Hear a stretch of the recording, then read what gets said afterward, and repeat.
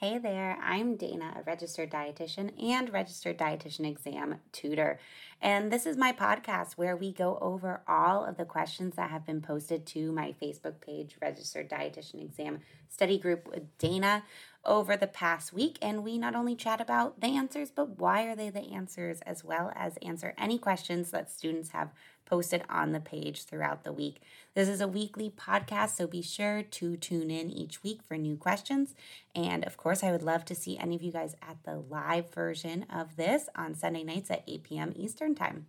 So with this question, poorly treated diabetes may have many adverse outcomes, including which of the following: of weight gain, weight loss, blindness, and anorexia. The best answer would be blindness, because that long-term hyperglycemia is going to have that adverse effect on your vision too. So a lot of the time, people with diabetes, how they get flagged to maybe get tested for diabetes is at the eye doctor, because they'll be saying, your vision's really, really deteriorating. Next one we have is, what is the role of fat? What is the role of the liver in fat digestion? Options are: the liver is needed for fat absorption in the small intestine. The liver excretes fat that cannot be used. The liver stores fat when it is consumed in the form of triglycerides. The liver recycles fat and converts fatty acids to carbohydrates. And this is a question that I like to ask in my situational practice question classes, because this is one where you read and you're like, all of them sound great. All of them seem good. How could there be multiple quote unquote right answers? In this question, you really need to read it. So let's go back to it, saying, what is the role of the liver in fat digestion? So vocab is really important on the exam, and a lot of my students mix up digestion and metabolism. What you want to be thinking about with digestion is that's everything that's happening in the GI tract. So when I think about, okay, what do I know about fat digestion in the liver? Okay, well, bile is used in fat digestion. Fat metabolism is happening on the cellular level, and that's when we're bringing in things, like our liver processing our fats, our lipids, our triglycerides, our cholesterol. That's all metabolism. So if I look at this question again, saying, which one is happening in the GI tract? We're, again, kind of looking through it. And that's why the reading is important, because where people lose time in the exam is you read it and you're like, oh my God, I don't know. So when I read this, I'm going to go, okay, what is the role of the liver in fat digestion? Pause. What do I know about fat digestion? I'm thinking bile. Okay, so I'm going to go through it again. The liver is needed for fat absorption in the small intestine. Now, this one does not say bile, but that's what it's saying. It's like a little bit hidden. So that's the answer. Versus the other ones, right? Fat. The liver excretes fat that cannot be used, right? The liver stores fat when it is consumed in the form of triglycerides. The liver recycles fat and converts fatty acids to carbs. That's all thinking about metabolism too. And we have a question on the Facebook Live, and that's why, even though this is obviously recorded in the podcast, I love when you guys come to the Facebook Live, because it allows you to kind of live interact. So I always love to see you guys there. I remember the link to the Facebook page is in the show notes if you're listening to the podcast. So the question says, how does the LDL go to tissues from the liver if the fat skips the liver and goes into the lymphatic system? So really love this question, because fat digestion metabolism is the hardest thing to wrap our head around. And I think so much of what's taught in school and kind of honed into us is, right, the LDL is taking the fat from the liver to the peripheral tissues. The HDL is moving, right, the fat from the peripheral tissues to the liver. But the question that this student is asking is really talking about the chylomicrons, which are like, the redheaded stepchild of the lipoproteins. So when we're thinking about fat metabolism and digestion, you want to be thinking about things like micelles and also thinking about our chylomicrons. So let's say, like today, it's really disgusting in Boston, so I had to have ice cream. So if I eat my ice cream, right, there's lots of fat in there. As I eat it, it gets into my small intestine. The bile is helping to emulsify it. The lipase from the pancreas, right, is breaking it up. And then I'm repackaging these into a component called micelles. And I like to think micelles start the mission from the GI tract into the epithelial cells. Then when we're in the epithelial cells to exit, I like to think that we're repackaging into the chylomicrons. Think chylomicrons complete the mission. So the chylomicrons are a lipid protein, just meaning that it's a ball of lipids with a little protein on it. And so the chylomicrons that are completing the mission, they are completing the mission of bringing the fat from the epithelial cells, which are the cells that line the GI tract, into the lymphatic tissue. And right, the lymphatic system is going to kind of be our fat superhighway. This is moving the fat around the body. Eventually, it's getting into the blood. A big conversion point is the liver. So chylomicrons and kind of that movement from, right, my ice cream through my GI tract, into my epithelial cells, into my lymph, into the blood, is a separate process than the LDL, right? So once I ate the ice cream, then the LDL, the fat can get incorporated into the LDL. And you can go, oh, perfect. Let's move this fat from Dana's ice cream elsewhere, right? Which is why we can't eat too much. So separate processes all under the umbrella of fat metabolism.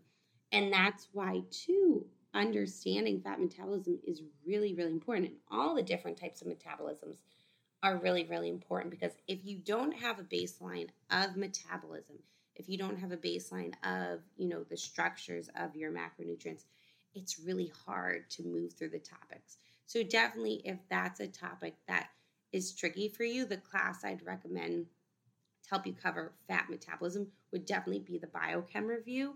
That class is going to cover a variety of topics on metabolism, but also like hormones, enzymes too. So a really, really great class and a great question from the student in life, because again, it gets confusing. And if you take any of my classes, you guys are going to realize quickly, I love to lay a very strong foundation, right? Because that helps you to correctly answer the questions, because you actually understand, especially if there's any topic that as you're going through, you're going, oh my God, I don't understand this. That's a perfect topic to take a recorded course on, because we'll break it all down for you. So fat metabolism, trickiest one of the bunch.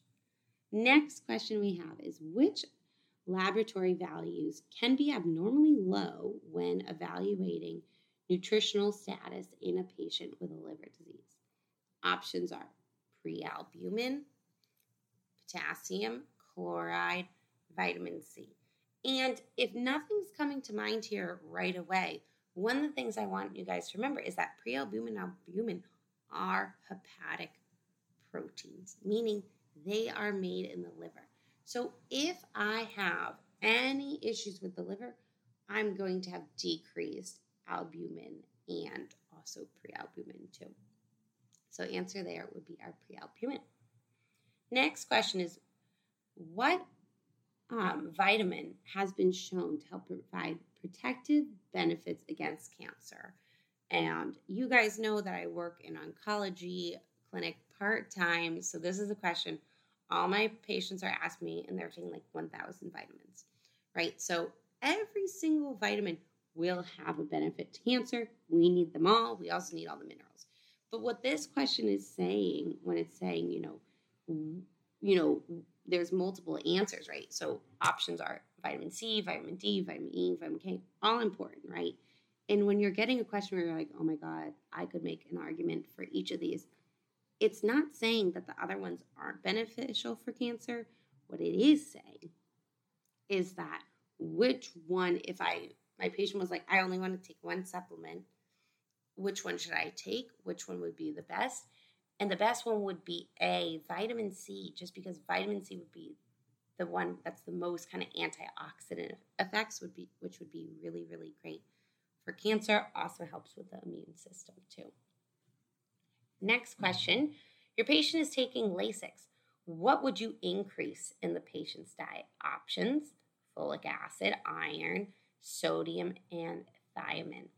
So with this one of the things that I see most people, and even in the comments on the Facebook page, people put is right away they're like sodium, right? Because you're like, oh, you're losing fluid, sodium. But when you're thinking about the medications, and this week we had a student who was like, there's too many medications. Can we go over some of them? With the medications, if you are just memorizing a list, you're going to have no utilization for them on the exam. The exam's not asking you to memorize a list. The exam's asking you questions like this. So things you want to think about with these medication questions is, what type of medication is it? And what's the mechanism? So Lasix, right, is for volume overload, helps you pee out your fluid. So who's on this? Patients with volume issues, including, right, could be renal disease, could be edema, could be heart failure, could be ascites. So these are patients who are having lots of fluid issues. So even though, right, you're peeing out a lot, losing, could definitely say, I'm losing electrolytes. You're telling me if you answered sodium, you want to flip that back in and say, oh, a patient on diuretics who might have heart failure, whatever, volume issues, I should give them more sodium. No, that's going to make the edema that they're taking the Lasix for worse. So this one is actually thiamine. A lot of people forget about thiamine. I like to teach thiamine as B1, the number one thing you should think about, right, with malnutrition and also fluid losses. Because thiamine is what I like to call like super water soluble, where when I'm removing water, I'm vomiting, I'm having diarrhea, I'm doing peritoneal dialysis, I'm doing Lasix, I'm going to have higher losses of thiamine than the other water-soluble vitamins. So answer for that one is going to be thiamine. Okay.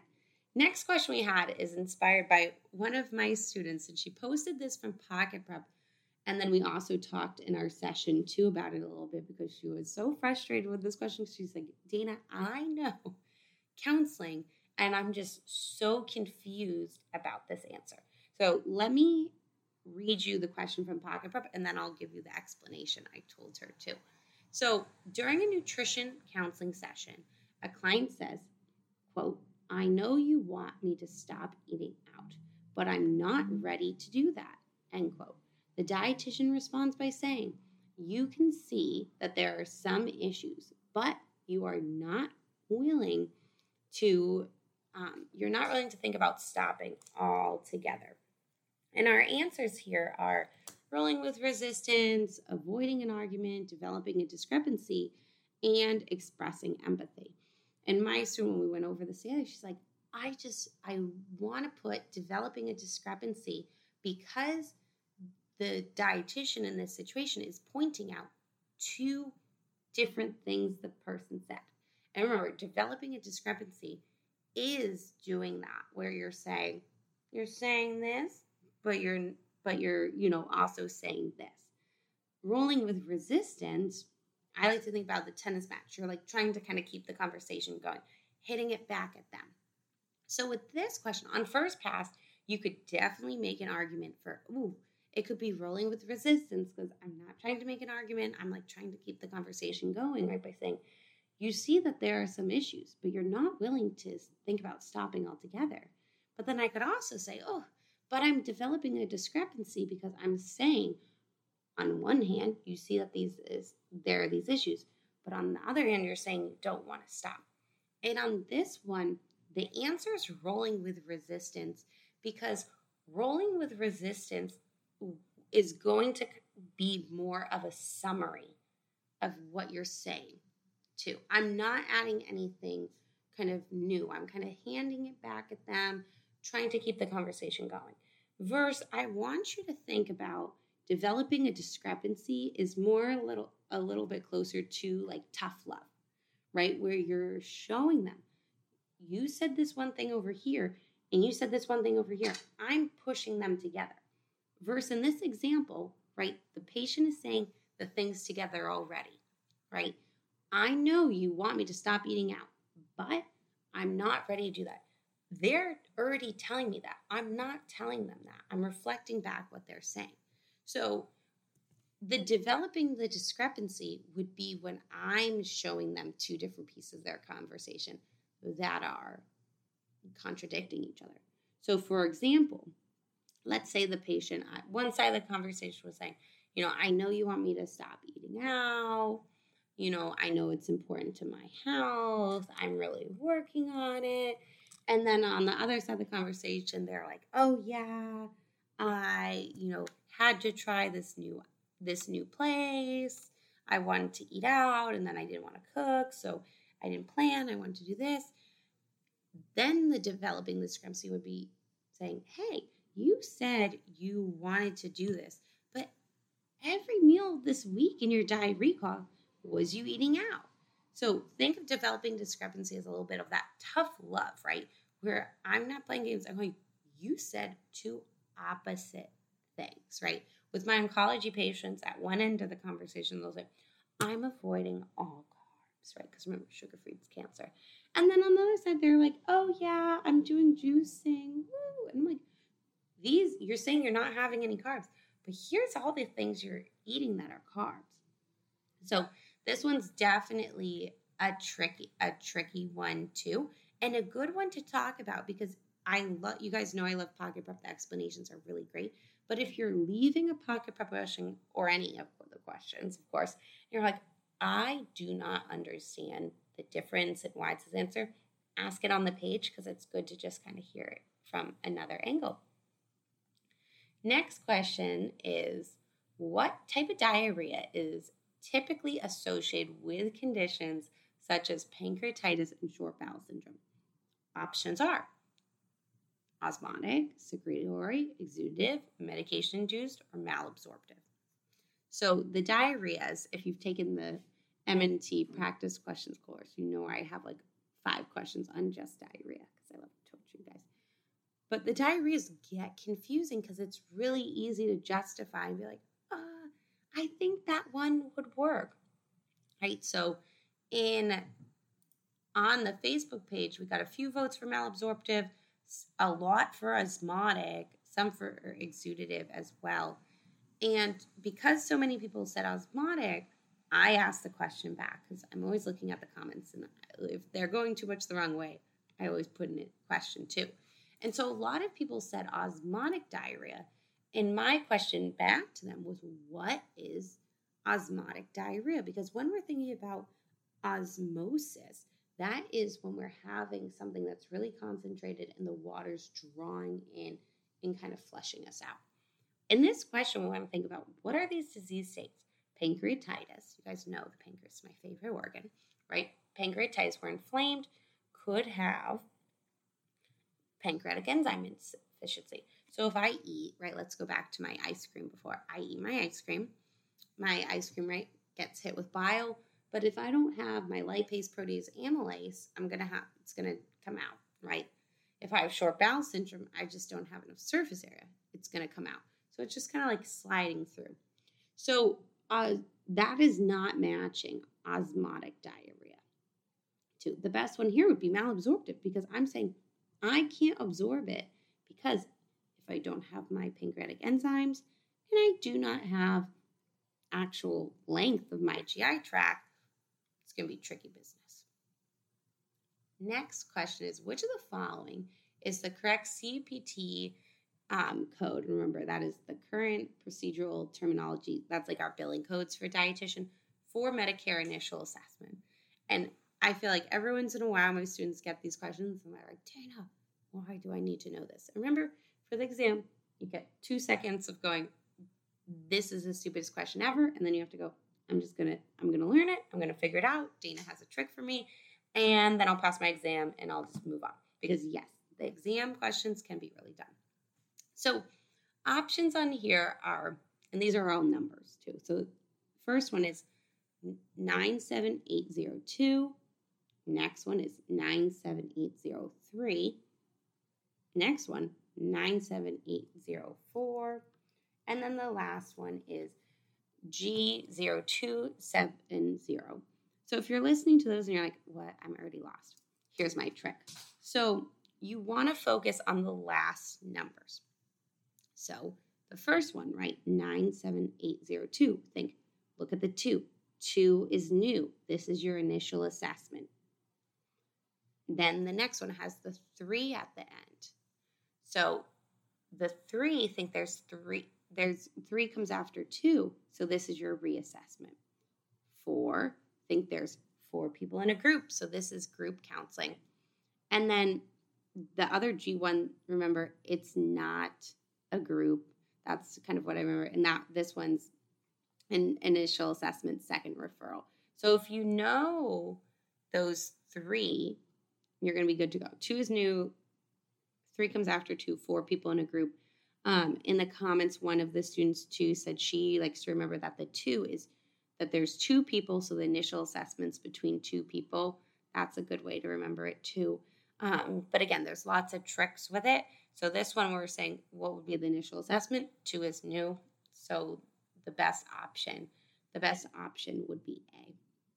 Next question we had is, a student was saying some tips on knowing the medications for the exam. She was saying that she was doing a practice quiz on an app which had so many more medications than listed in Inman, and she felt lost. So my comment back to the student was saying, remember that the Inman Inman doesn't write the exam. So as you're studying other materials and you're going, ooh, that's a new medication, that's a new vocab term, that's a new topic, make sure you're adding that to wherever you're taking notes. Because again, like we just talked about with the codes, if you're just going, ooh, this is so frustrating, right? Which is allowed 2 seconds of that, you're going to spend more time getting frustrated. So keeping kind of a running list of, the disease states, the medications is really helpful. Get it on a study guide. If you take my medications review class, you'll also get a study guide on it. It's really nice to kind of have everything organized in one place too. There's lots of medications on the exam. Really the best way to study the medications is with the disease states, because you want to be thinking, why would I use this? What are the nutritional implications? What are the side effects? And remember too that I also have an MNT study guide. This is a 56-page study guide that breaks down all the diseases on the exam into what are they. Because again, if we don't have a base knowledge, we don't have much. What are they? What are we concerned? What am I going to be doing about it as a dietitian? Labs, medications you want to think about. And then my personal favorite section on the study guide is my notes, which is mostly Dana couldn't fit what she wanted to say in other categories. So it's kind of like my little anecdotes there. So that's a great way too, especially if you're using a study material that your program provided that you're not loving. Using that is a really great way to be doing that. And that's on my website too, the same place as the recorded courses. As well too. Next question is from a student, and she said she came across this question in Domain 4 of Inman and wanted to kind of go over it. So it was saying, here, the question was, a pan of potatoes has been cooked to an endpoint of 145. Has been cooked to an endpoint of 140, right? We want potatoes to be at 145. So the potatoes are at 145, and the question is saying, serving is scheduled to begin in 10 minutes. You should do what? And this is a question too. It's situational and saying, what is the best thing to be doing? So what we're saying here is options are delay service until the potatoes are done, right? Maybe they're like an appetizer with the entree. It doesn't really matter, but right, you need to serve potatoes. Potatoes aren't right. So we could say we're going to just not serve dinner till the potatoes are done. B, begin the service without the potatoes and deliver them when done, right? So a little bit better than not serving them, not serving the service at all. Because again, think you're at this restaurant. Would you, rather just kind of like wait until there's potatoes? Option B, right, is give your meal without the potatoes. And then when the potatoes are done, bring it out and be like, oh, here they are. right? Which is kind of just weird. Substitute with mashed potatoes until the other potatoes are done, right? So and that's the answer. That one, I'm doing like a similar item, right? Kind of same group. Well, they're both potatoes, but you guys know what I mean. Like they're the same food. Or D, complete the cooking process in hot holding. So that would mean like putting it under the lights, waiting for it to get to 145. This question is really a customer service question, but also a food safety question where I got to get the temp up to 145. I do not want to serve this at all, but I also have all of these people who are waiting for me, and I want to be able to give them the service too. So best option would be just sub with something that's very, very similar, and then put back when the new other potatoes are done. Next question is one inspired by one of my one-on-one students, just because we are going over corrected age for infants. And again, it's another topic where depending on how your rotations are, you might not be super familiar with corrected age for infants. So what we're thinking about is if I have a baby, let's say the baby was born at 6 months. So they were 3 months premature. So when the premature baby is 3 months old, they're really newborn because they have a corrected age of 0 months, because I'm subtracting back that time that they were born early. And what this allows you to do is make sure they're hitting the milestones that are most appropriate for them. Because when this baby hits 6 months and another full-term baby hits 6 months, our preterm baby that was 3 months early, it's really a corrected age of 3 months, not 6 months. So they might not be ready for solids. So we're subtracting the time from their current age that they were born early. And that's going to be kind of their corrected age. So that we're kind of looking at the milestones based on where they should be for their actual corrected age. Thanks for tuning in for this week's practice question review. Don't forget that we are doing these live on my Facebook page, Registered Dietitian Exam Tutoring with Dana RD, every Sunday at 8 p.m. Eastern Time, and I would love to have you join live. You can also head to my website, danajfnutrition.com, to find out about the latest classes as well as study tips and services. Thanks for tuning in.